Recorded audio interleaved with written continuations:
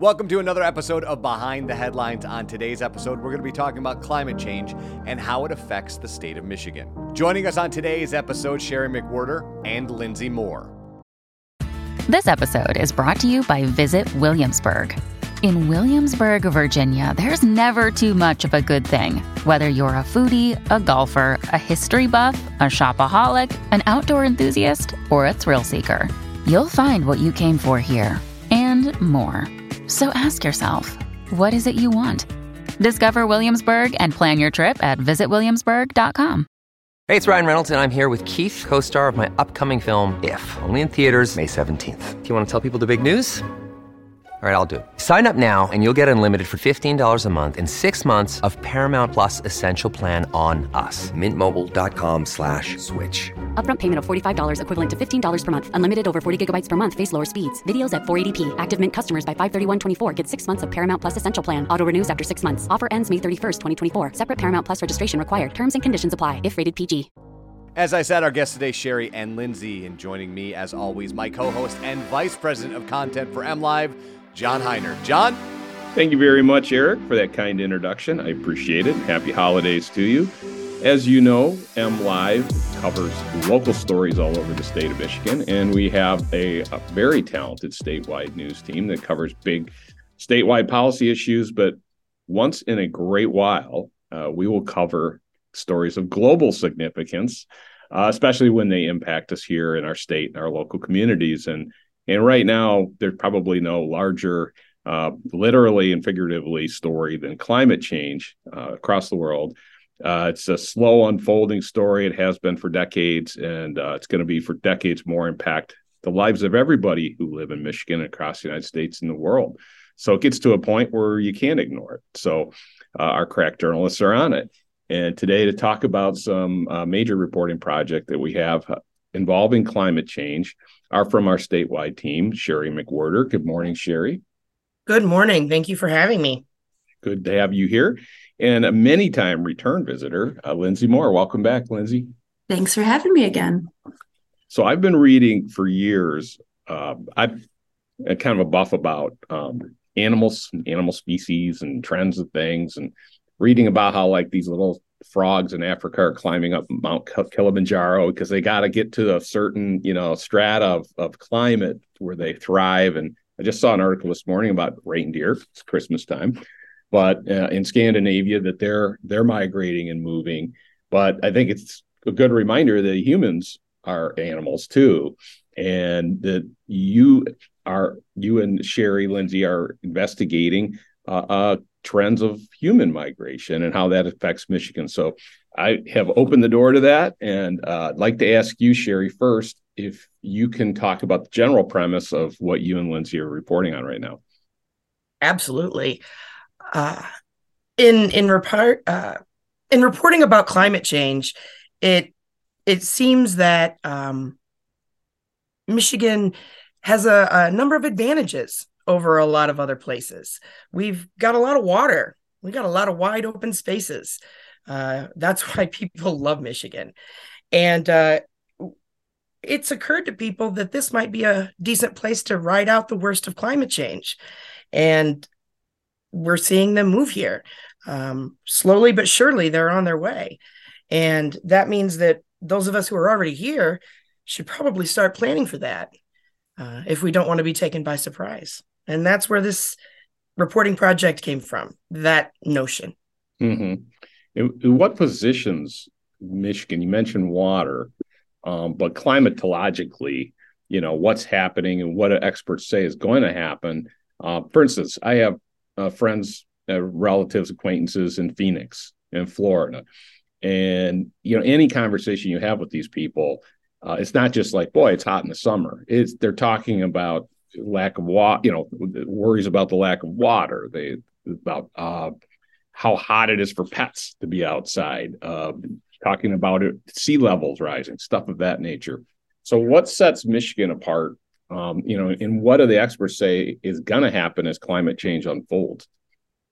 Well, all of those things you just mentioned are not going to be as big of a concern in Michigan as they are in other parts of the nation. And that's exactly the point. We don't have hurricanes that blow away our houses here. We don't have to worry about sea level rise here. But that doesn't mean that we are excluded from climate change. There will be changes here. They're already underway. Temperatures are going to be getting warmer. Our storms are going to be getting stronger. But the circumstances that we live with, the dangers we face from those climate change fueled events are not nearly as horrible as those being faced by people in other parts of the country. The wildfire risk here is not nearly what it is in the West. The heat danger here, we have some hot days, but not like they do in Texas. And so we have this very unique positioning on the globe of having access to lots of water, and our temperatures aren't going to get nearly as hot as elsewhere. So that makes us very attractive. Right. And you mentioned people from all around the country. And Lindsay, I know in your reporting, you've talked to people in other parts of the country, and so including some who've come here. And what are those families and people telling you, Lindsay? Yeah, that has been honestly this reporting has been extremely humbling as, a lifelong Michigander, that I was like, wow, we really ended up in a desirable spot and kind of by chance. And so to hear these stories of folks coming for what we already have has been really interesting. So, I spoke with folks that are coming, whether it's congested cities. I spoke to a couple from Washington, D.C. that had enough of that swamp humidity, and what they chose instead was 40 acres in the UP. So they went the totally other direction. But I also talked to families that it felt less of a choice and more of a, we need to do this for quality of life. Families fleeing wildfires, specifically in the Oregon area. 2020 was, one of the deadliest, most harmful wildfire seasons for them. And so, they had smoke just engulfing them literally to the point where they're duct taping every crevice of their house. If we felt cooped up 2020, being home for COVID, these folks couldn't even go out and take a walk. And so for them, they happen to have family in Ann Arbor. And so they literally kind of fled here for a couple of weeks to wait out the smoke, and then ended up saying, why were we going back to the smoke? We know it's going to happen again. We know it's already happened 3 summers before.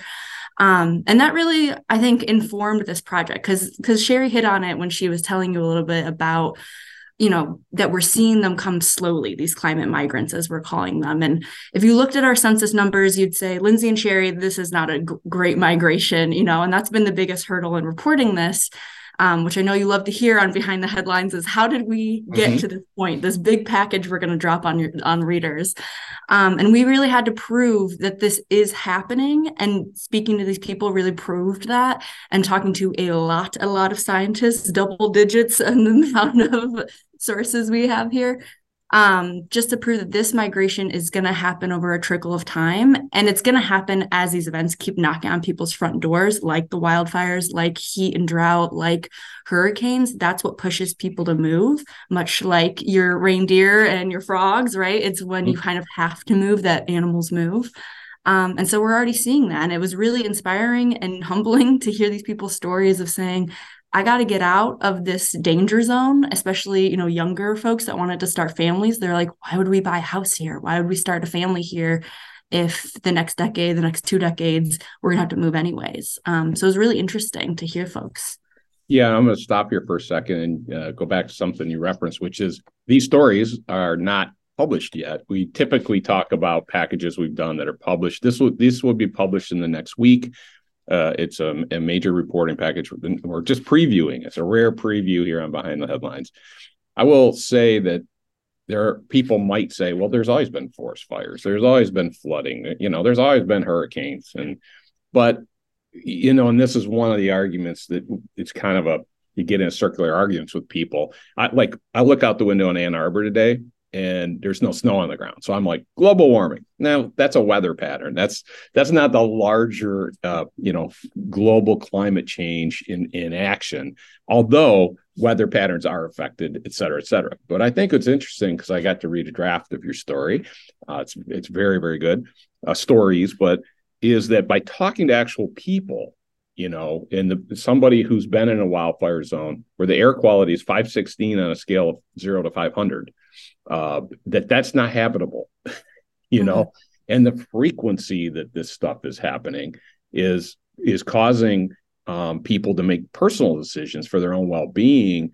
And nobody moves a million people at a time. Those decisions are made individually. So, and it is interesting because Michigan actually, we lost another seat in Congress because, we're not keeping up with the population growth of other states. But there's an effect, like if you fire a cannon in the air, the momentum carries it so far, it keeps going after the rocket loses fuel, right? Mm-hmm. Well, there's people still moving to Florida. There's people still moving to Texas. And one of the things you point out is that they also have tax differences there and stuff like that. But what I'm hearing anecdotally is how difficult living is down there. I mean, you had Texas when they had a winter storm that wiped out all their electricity. 2 hurricanes back to back that hit the same area in Florida. So, what's your sense, or the people you're talking to, the experts, on when this rebound is going to happen and when we start seeing more of an exodus towards Michigan? Sure. Well, Sherry actually found these incredible researchers that do population speculation right here. So I'll let her take it away because we finally got the numbers on that. There's not a lot of research happening on this yet, but there are some scientists who are looking at it. They're looking at both climate data and tax records, where people live, why people move. And the idea is that eventually conditions will become untenable. Eventually, you won't have insurance that will help you rebuild your home. Eventually, you will grow so exhausted with the storms or with the heat or with the collapsing electrical infrastructure that you'll look to your options elsewhere. And here in the Great Lakes, we look gleaming in blue compared to a lot of the rest of the country. And there's no real pinpoint at the tipping point. It'll be different for every family. Every family will decide based on their own economic circumstances, their social circumstances, and their environment, where they want to live. And climate is now being factored in. And early data suggests that we can expect at least tens of thousands of people to come to Michigan fleeing rising seawaters alone. Now, that's just sea level change. The experts I spoke to suggested that the number of people coming to Michigan from other climate crises like wildfire and heat will outnumber the sea level rise impact. So more research is happening on that right now. And it's something that we in Michigan should really pay close attention to. And timeline-wise, in your stories, you talk about this isn't next year, but it's like 2050, 2040, 2050, you're going to see it unfolding. Hopefully I'll be around, 2050 to see all these new people coming in. But I'll give you a real-life example, Lindsay. You talk to a lot of real people. I was with friends this weekend who a guy said, yeah, my dad and mom are in town. They're usually in Florida this time of year. Why are they here? They're here because they were in Estero Beach, which is in the hurricane zone, and the 3 feet of their house was underwater, and it's uninhabitable right now. And the other thing that you mentioned about cost, Sherry, is they had hurricane insurance, but that's not covered because it was a flood. It was the sea surge. So these things are extremely the economic impacts of these things on people are going to start to weigh in too. And I think I haven't seen a flood in the UP. Well, I'm sure that we have rivers that flood, but I haven't seen Lake Superior gobble up whole towns or anything like that. So, okay, there's two sides to every coin, and we see the positive benefits of people moving here and more representation in Congress and more tax revenue and all this stuff. But what are some of the ways Michigan's maybe not prepared for what's about to unfold? Yeah, well, I think actually that couple you just mentioned that's here is a great example because then, should they want to move back here permanently, or, all the folks that I did talk to, we're still in a housing crisis. As an economy reporter, that's something I'm kind of staying up on, over time anyways. And so then looking at a longer runway here, Michigan came up with this 5-year plan for like 75,000 houses.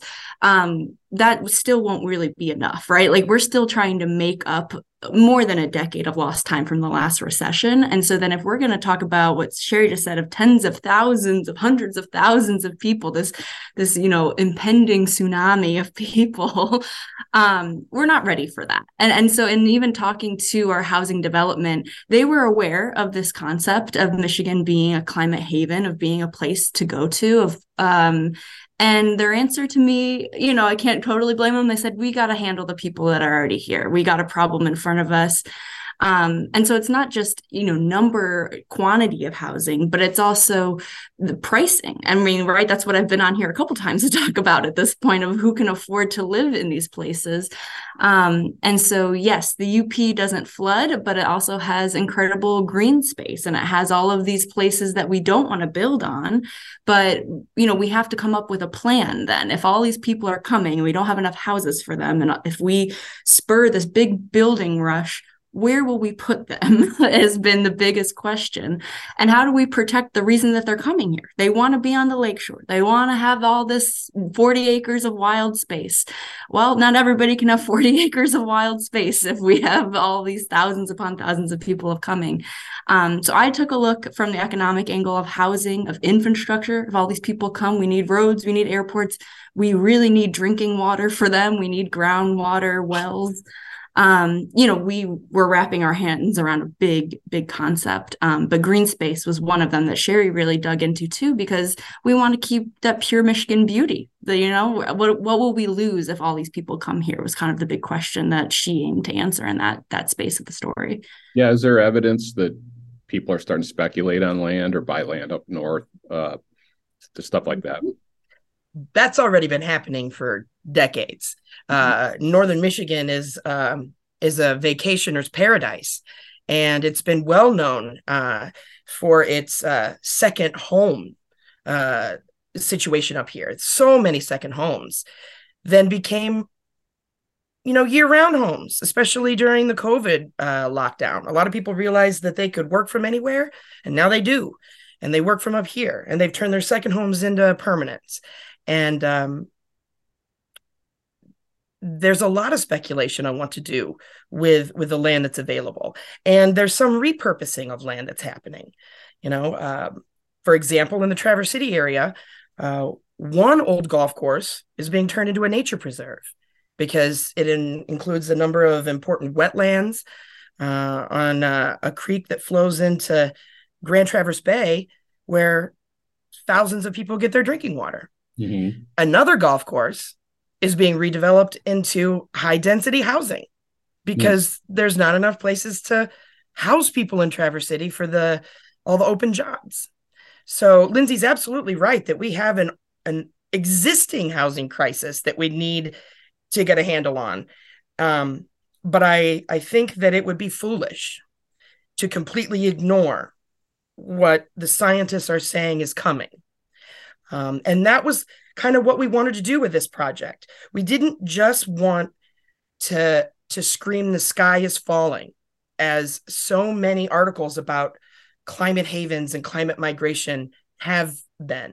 We wanted to start a discussion on how Michigan can prepare, what our communities need to be thinking about and discussing now to get ready, so that the green spaces they value stay green spaces, so that the way that our cities are built up are the way that the citizens want them to be. And so that means we have to start having these conversations now. Is there any government, Michigan government, or quasi-academic public policy or whatever group that is planning right now? Is there anybody in your reporting, have you found that there's a commission or there's, state departments that are actually convening people to talk about the implications of this? Sure. Yeah. So I I love that you asked this question because, like Sherry said, we did not want to just put fear of God into people. We wanted to give them some solution, something that's happening now. And so, in the Southeast region, there is a collection of municipal governments that are really looking, especially about flooding. I mean, we see these stories over and over about how Detroit gets flooded out in the highway system, and that's infrastructure that really does need to be reinvested in now because it will get worse, right? Like Sherry mentioned, Michigan's climate change will look like heavier rainstorms. And so they know that and they're working with that. And it was actually, really, kind of reassuring after a little bit of doomsday reporting to hear that somebody's working on this project and to hear that these counties that, range from, all types of political spectrums, that they all were getting on board. Even if they weren't all using the term climate change, they all agreed we can't have our roads flooded out. And they all agreed, we need to make sure that the drinking water is sustainable. And because, again, going back to population, this is a major, win for them. If they can do the sustainable infrastructure, if they can go green, then they can actually bring in people, because nobody wants to live in an area where you're flooded out, or you can't, you turn on the faucet and nothing comes out. And so that was a real solution that we were excited about to hear. On the other side of the state in Ottawa County, which is right along the Lake Michigan lakeshore, in the Grand Haven area where a lot of people vacation, they are really leading the state in the groundwater, and finding out where can we build without going too deep into the earth that's just too salty, or we straight up run out of water. So both quality and quantity was becoming a real issue.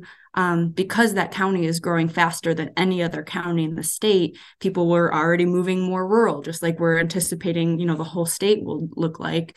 And so they have kind of called themselves the canary in the coal mine, right? Like they need to figure out the solution before it's at much higher stakes.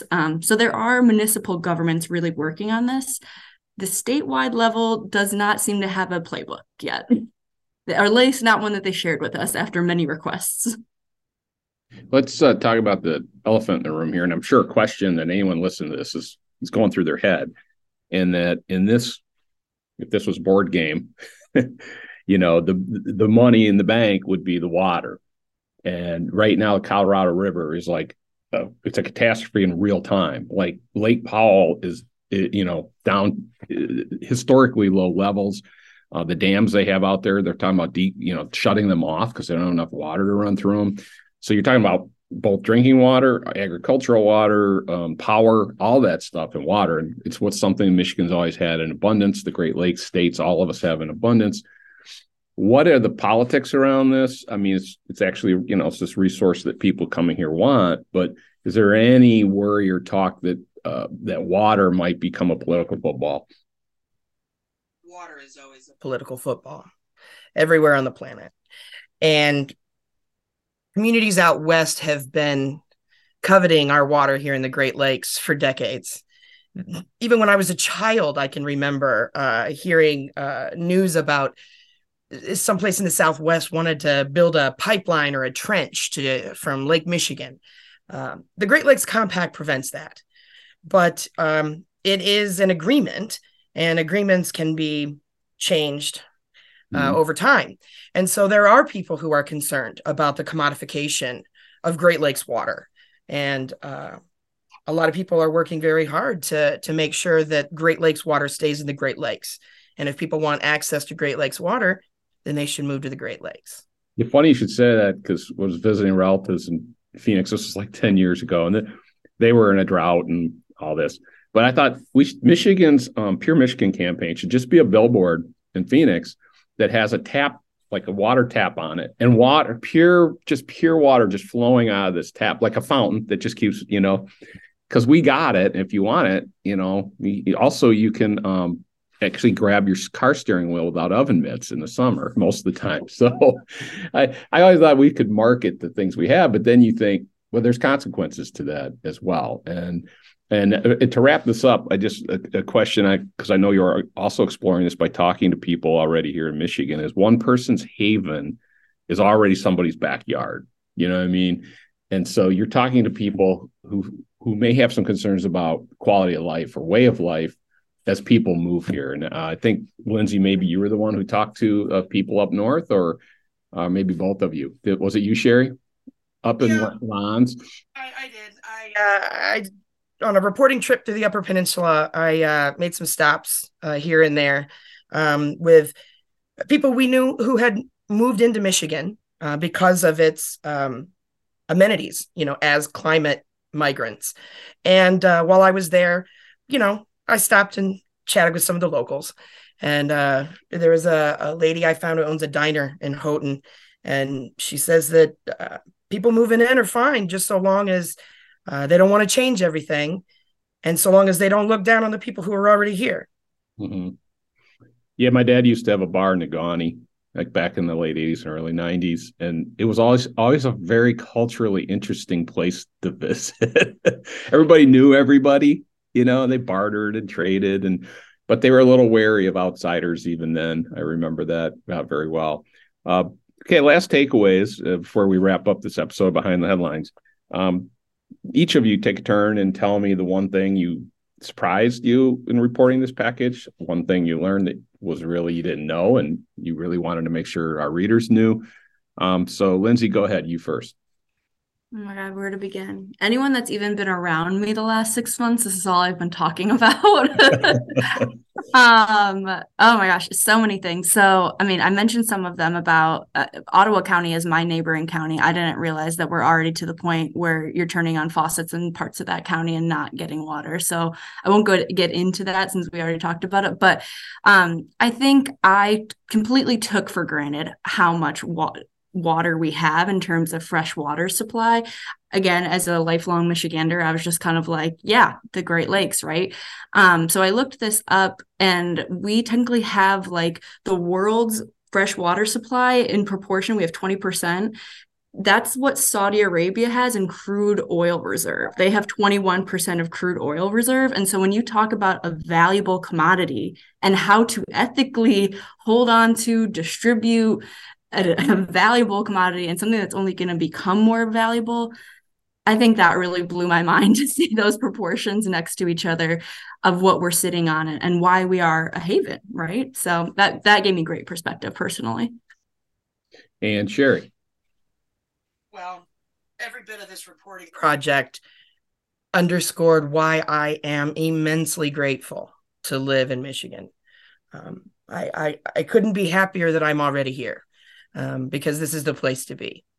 What I was surprised by was that there's not more research into how climate change is impacting population movement, that we had to look really hard to find it.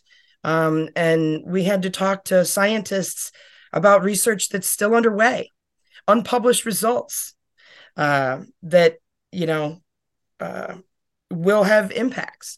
So I thought that given that we've been talking about climate change for 20 years now, that it would be easier to get a handle on how many people might be expected to move here.